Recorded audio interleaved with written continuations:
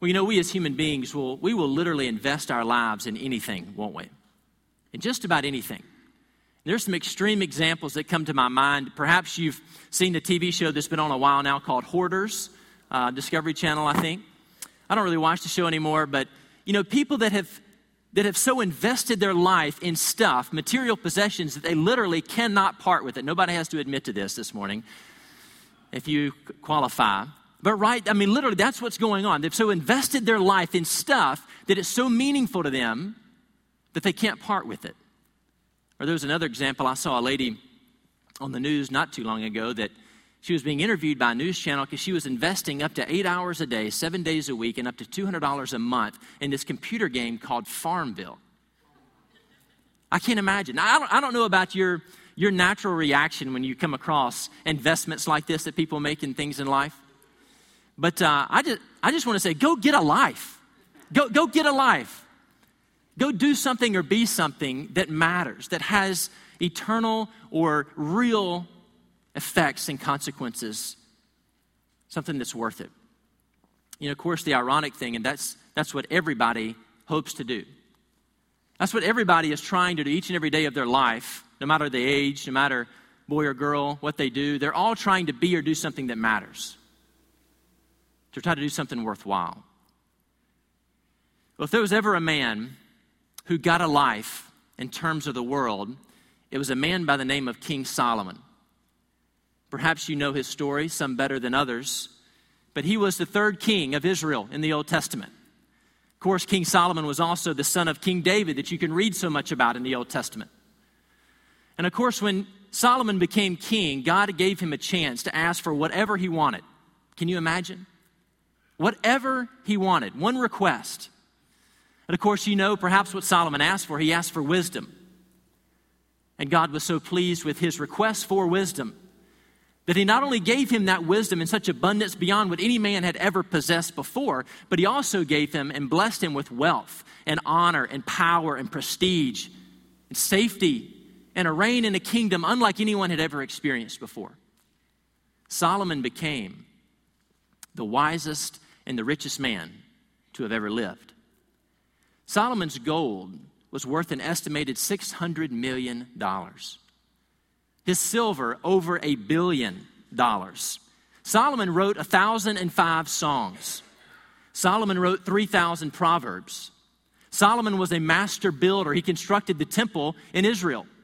But he's not just a master builder and architect. He was also a master scientist, an expert in zoology, an expert in ichthyology, the study of fish, and ornithology, the study of birds. Solomon taught every subject there was to teach.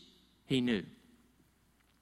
Of course, he not only had wealth and wisdom, but Solomon also had women, Scripture says. 700 wives and 300 concubines. Can you imagine when the in-laws came to town? As one preacher put it, Solomon was Socrates, Aristotle, Plato, Bill Gates, Donald Trump, and Hugh Hefner all rolled into one man. That's who Solomon was. In other words, Solomon didn't just get a life, ladies and gentlemen. Solomon got all of life. He got everything life had to offer a man. So what did he say about it? What did he have to say about it? Well, if you have a Bible this morning, you have a free copy of his book. It's actually his latest book. And it's the book of Ecclesiastes. And if you have a Bible, and I hope you do this morning, please turn with me there to the very beginning. The book of Ecclesiastes.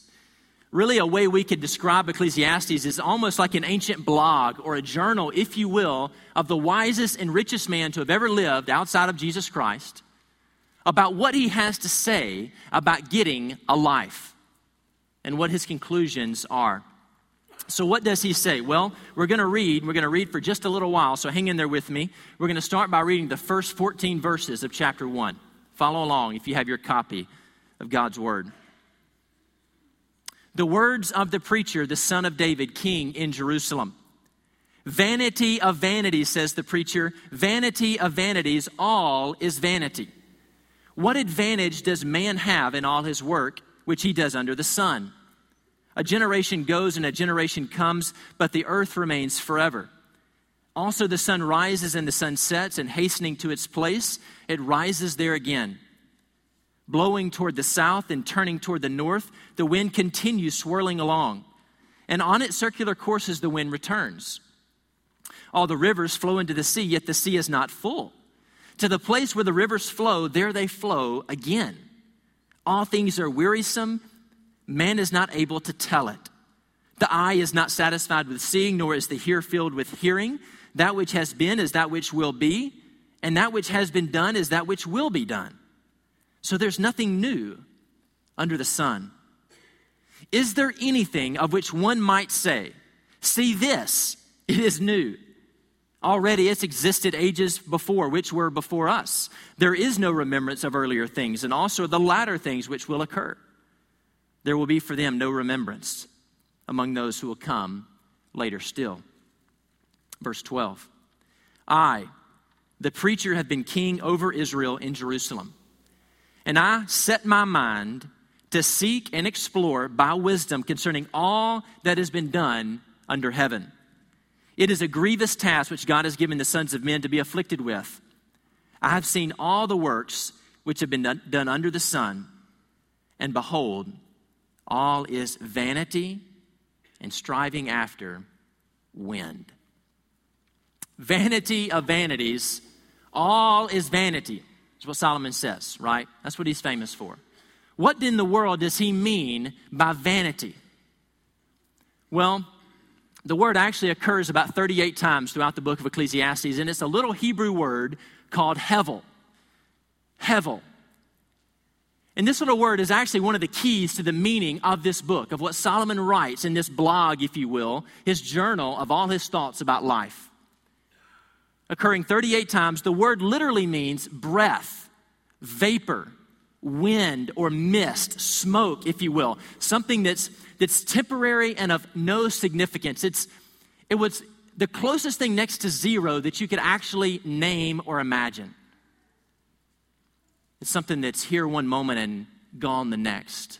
What's left after you pop a bubble, perhaps. That's hevel.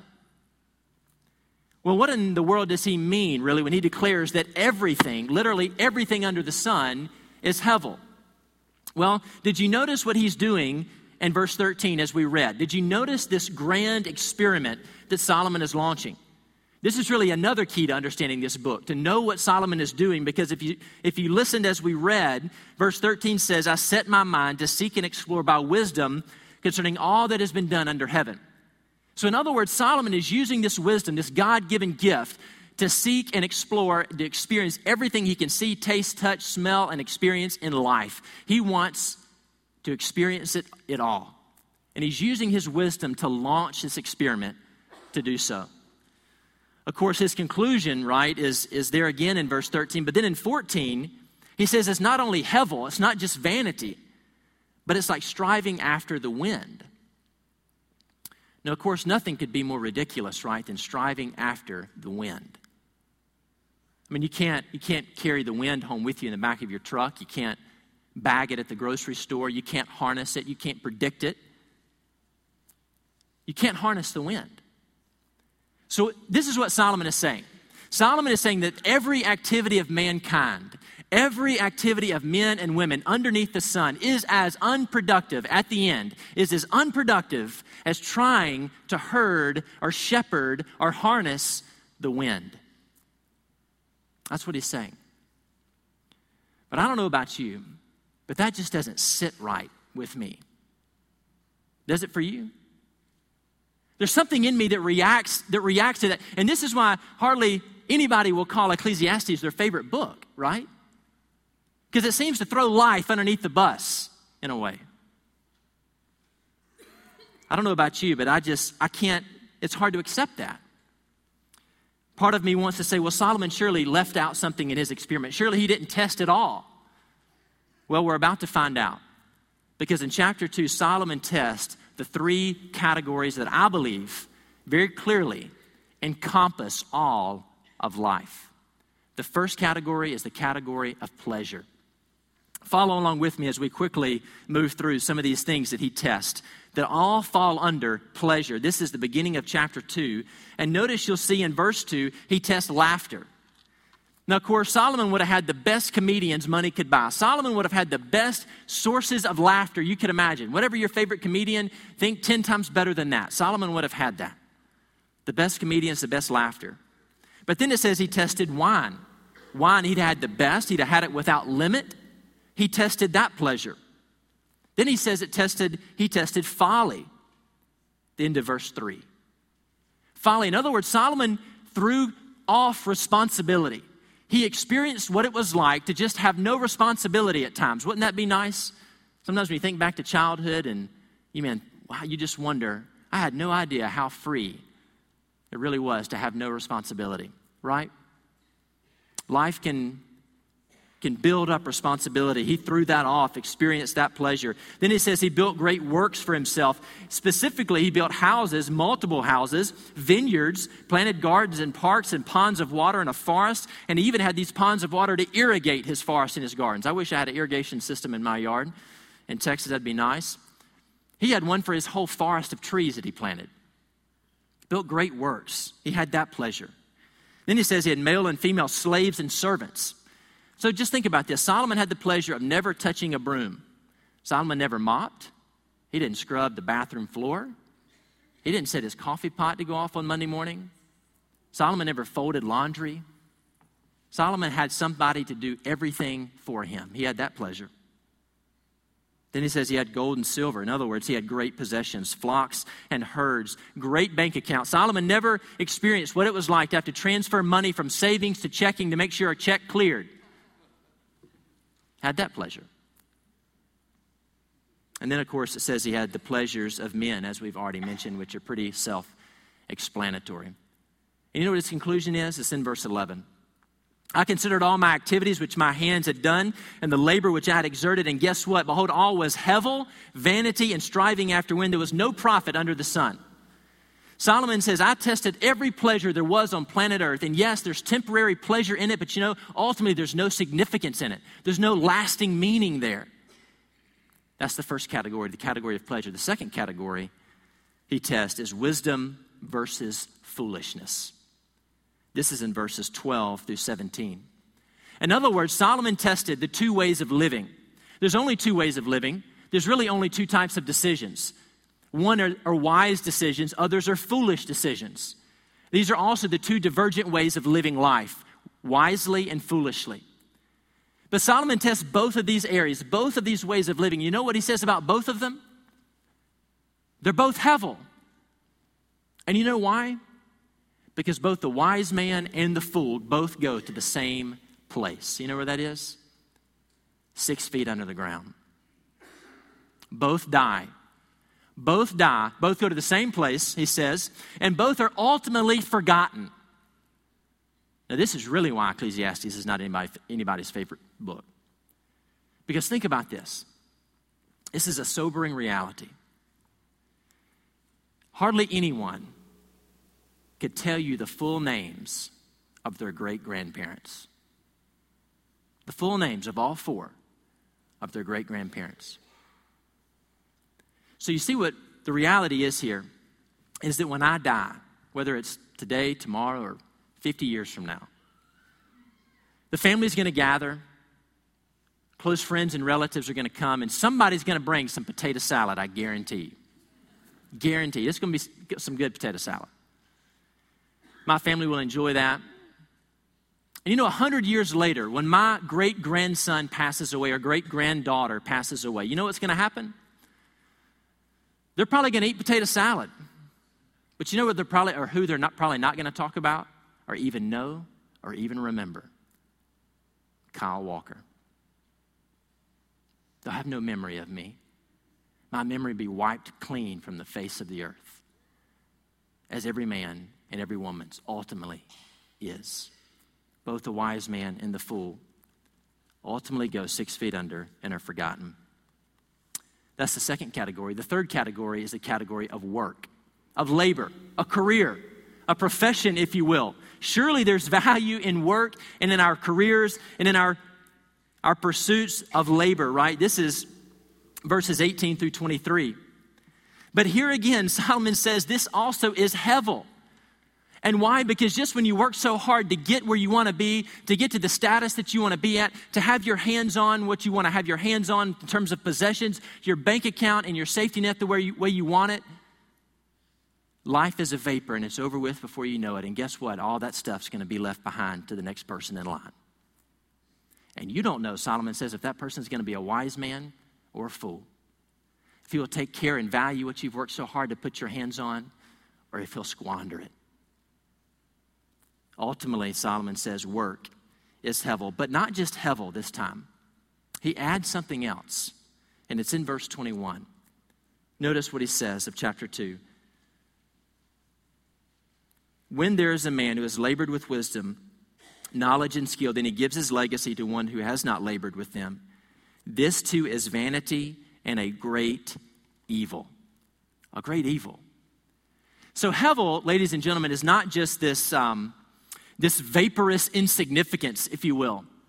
But it's also somehow connected with evil. So now it's making sense of why Solomon is so pessimistic, of why he has such a Debbie Downer outlook on life, right? Because somehow this hevel is connected with evil. This is why it almost feels like fingernails on a chalkboard to read Ecclesiastes. But you have to keep in mind two things. Number one, this is Solomon's experiment to taste, touch, and experience everything under the sun, all of creation, church, separate from the Creator. You have to keep that in mind when you read this book. The second thing you have to keep in mind is that nowhere in this book is this experiment that Solomon launches endorsed or initiated by God. It's not there, right? However, in verses 24 and 25 of chapter 2, we finally get a hint of relief. Some positive news, at least. Notice what he says in verse 24 and 25. There's nothing better for a man than to eat and drink and tell himself that his labor is good. This also I have seen is from the hand of God. For who can eat and who can have enjoyment without him? In other words, all of a sudden, in the midst of this book about hevel and vanity and the evil it's connected with, all of a sudden, Solomon inserts this reality that we can experience the benefits of the hand of God in our lives, right? You've experienced this. You know what this is like.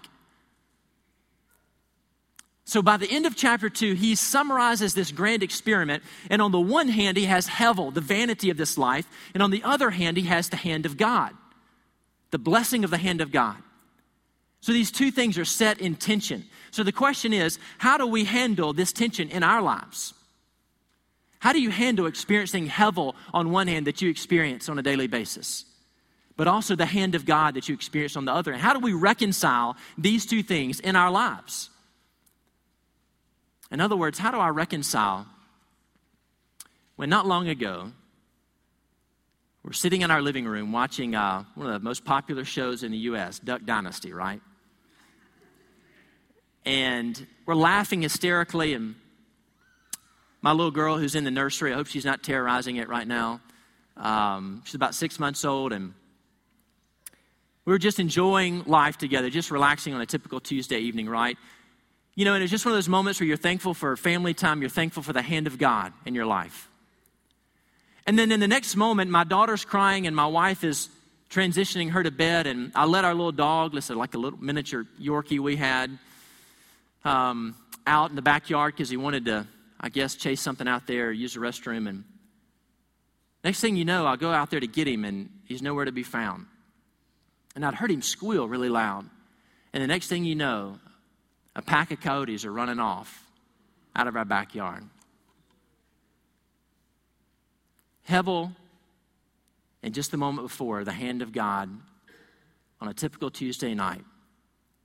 The hand of God at one moment and hevel the next. How am I going to explain to my wife that these coyotes just dragged? I mean, what do we do when these two things collide in our lives? What would you do if on a Monday morning you're driving your kids to work and they get out of the van or the car or the truck and you're just thankful for the gift of God that they are to you, and the next thing you know, 2 hours later you show up because some deranged shooter has entered the school and you encounter their lifeless body?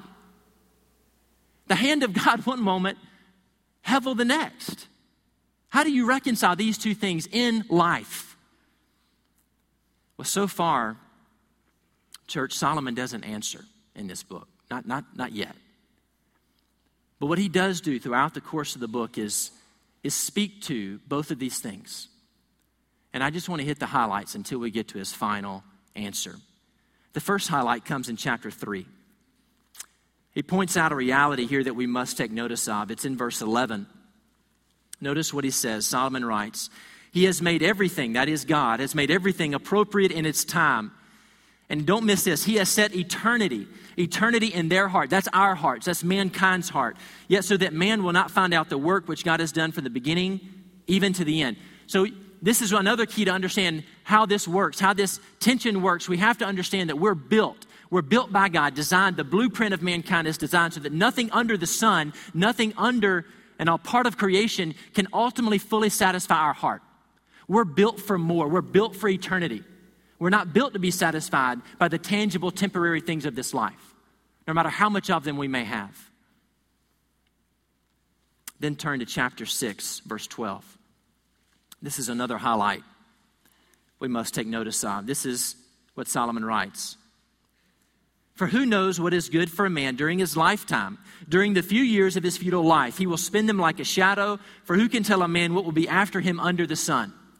In other words, Solomon is asking the age-old philosophical question, what is the purpose and meaning of life? What is it all about? That's Solomon's question. After experiencing it all, he wants to know, what is its ultimate meaning? And here's his answer. It's in chapter 7, verse 29. Notice what he says. Chapter 7, verse 29. This is fascinating. Behold, I have found only this, that God made men upright, but they have sought out many devices. Vanity of vanities, Solomon says. All is vanity. All is hevel. Why? Because God, even though God made mankind, men and women, upright, made them righteous, somehow they have made things go catastrophically wrong. In verse 20 of chapter 7, Solomon even says, Indeed, there's not a righteous man on earth who continually does good and who never sins.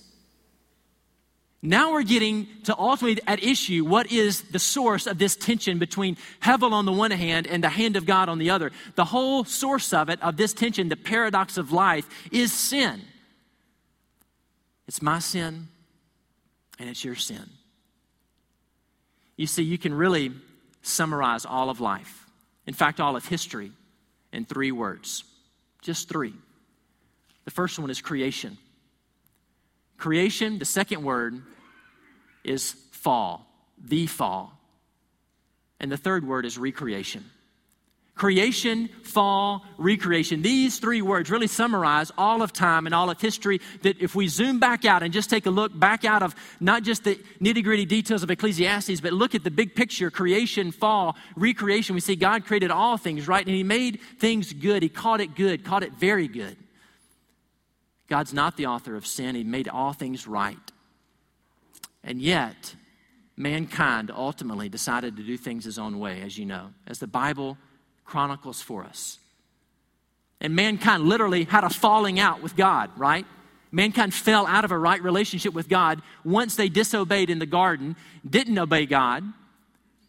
The tether that severed mankind to a right relationship with God was severed. And sin entered the world, and death with it, wreaking its havoc on all of creation, on everything under the sun, including my life and including your life. And yet, God's plan was not to leave us there in that severed relationship, in that state of being under the curse of sin and death, even though we brought it on ourselves. No, he had a plan to bring us out of that, to restore us to a right relationship with him through his son, Jesus Christ, right? Who became one of us, who actually entered into the hevel of this life, who took on human flesh, who came in all of our mess, who left the glory of heaven, right, to take on the humility of mankind, not just any man, but the lowest form of man, a bondservant, a slave, who lived a perfect sinless life, who overcame sin and death on the cross. And you see, the cross is where all the hevel of this world collided once and for all with the hand of Almighty God through Jesus Christ as a perfect, sinless sacrifice hanging there for you and for me. So that if anyone is in Christ, Scripture says, if anyone has trusted him, if anyone has come and placed their faith in him, recognizing their need for a Savior, recognizing the fact that they're a sinner, recognizing they can do nothing to save themselves, and trust Christ, they are what? A new creation. They're part of God's recreative activity to remake all the heavens and all the earth, as we know one day we're going to exist in and live in and experience life as it was always meant to be lived, as Christ reigns and rules forever. God has already started remaking, making all things new through you and through me if you're here as a believer in Jesus Christ. So here's the question. How, if you are a new creation this morning, how do you live in a world that's still under the curse of Hevel and sin? That's really the question we got to answer. And that's the question Solomon does answer at the last part of the last chapter, which is chapter 12, if you'll turn with me there.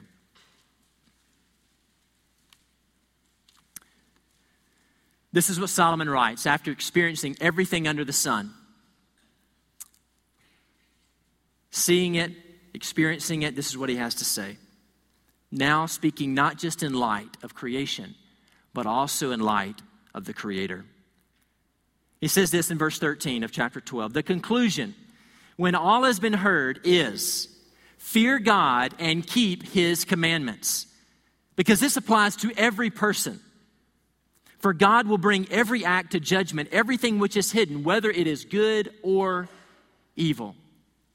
So Solomon says at the end, when it's all said and done, now considering not just creation, not just everything under the sun, but actually the Creator who made the sun and stars and everything under them.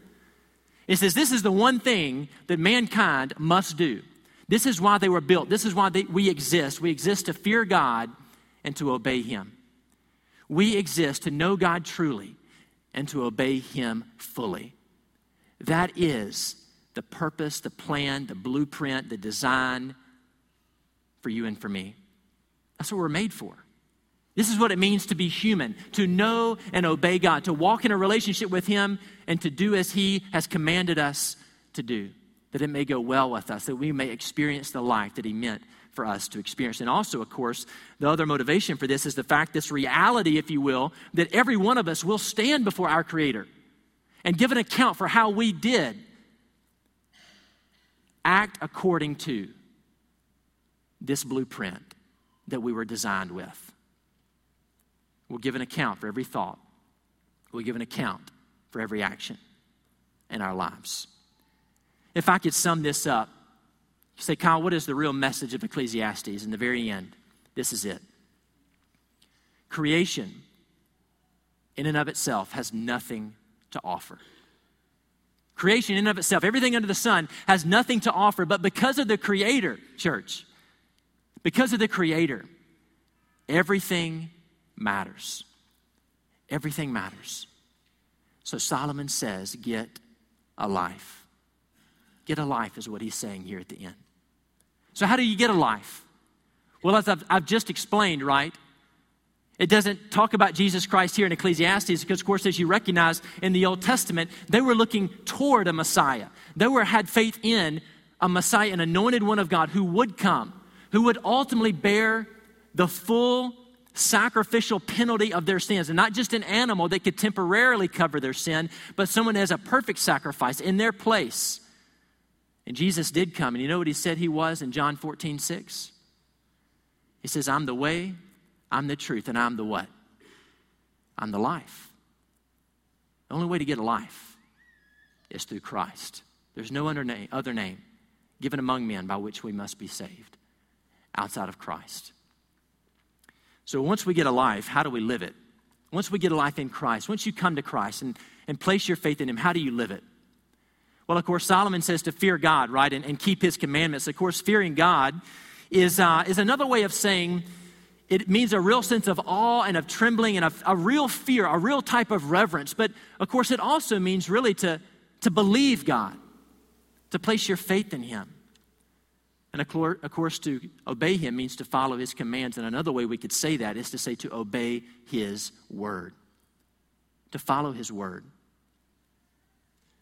And you see, I say that because you realize this morning the power of the word of God is how everything from the very beginning came into existence. God spoke and everything came to be. That's the power of God's word. But God's word didn't just create everything, it also sustains everything that it created. God's word not only is the origin of life, God's word is what sustains life, is what sustains our life. God's word shows us the way of life, right? It's what we hide in our hearts so that we may not sin against God. It's the lamp into our feet, the light into our path. That's the power of God's word. Can I ask you this morning, what areas of your life you know deep down are not working the way God intended them to work? What areas of your life are not working the way you know God intended them to work? Your personal life, your home, your relationship with your spouse, with your kids, your in-laws, your work, your relationship with your coworkers, perhaps what you look at a computer screen. What areas of your life are not working the way you know God intended them to work? Could it be, ladies and gentlemen, that the reason they're not is because for some reason you're not allowing the light of the power of the life of God's word to fully penetrate your life so deep that it actually touches and penetrates and illuminates every corner of your life, so transforming your heart that every area of life is transformed as a result. You see, because the way this works, you see, this is what's so fascinating to me, is that Jesus Christ is the living word, right? John chapter 1 makes this very clear. In the beginning was the Word, and the Word was God. The Word was with God, and the Word became flesh and dwelt among us, right? Jesus Christ is the living Word. But Jesus actually says in John chapter 5 that this written Word testifies to Him. It gives witness to Him. So what we have, the only way, the primary way, and the most significant way that we have to be exposed to Jesus Christ, truly, to know Him, to abide in Him, to follow Him, to do what He commands us to do, is to so saturate and root ourselves in His Word that testifies to Him, that is inspired and is infallible, that is what the Holy Spirit has chosen as the instrument to speak into your heart, to speak into your life and mine, and to change us from the inside out. They're so powerful, they're so sharp, it divides even to the point of soul and spirit, joint and marrow, able to illuminate every corner of our hearts. That's the power of the Word of God. Have you allowed God's Word to penetrate your heart and life that deep? This written Word, church, points us to the living Word. And the living Word takes us into communion with the Heavenly Father. Jesus says, with the Father, I am one, and no one comes to Him except through me. Don't forget that what you have here is the primary means by which the Holy Spirit is blessed for you to experience the life that God has intended for you to experience, even in the midst of the hevel of this world. In Ecclesiastes, Solomon says, creation in and of itself has nothing to offer. In fact, limited to what's under the sun, it's all a vaporous vanity. It's hevel. And yet we see that everything matters because God the Father is reconciling the world to Himself and all those who will place their faith in Him through Jesus Christ. So everything matters. So Solomon says, get a life, not from what's under the sun, but from the Son of God, Jesus Christ, and live it by allowing His Word to penetrate and direct every area of your life. Would you bow with me?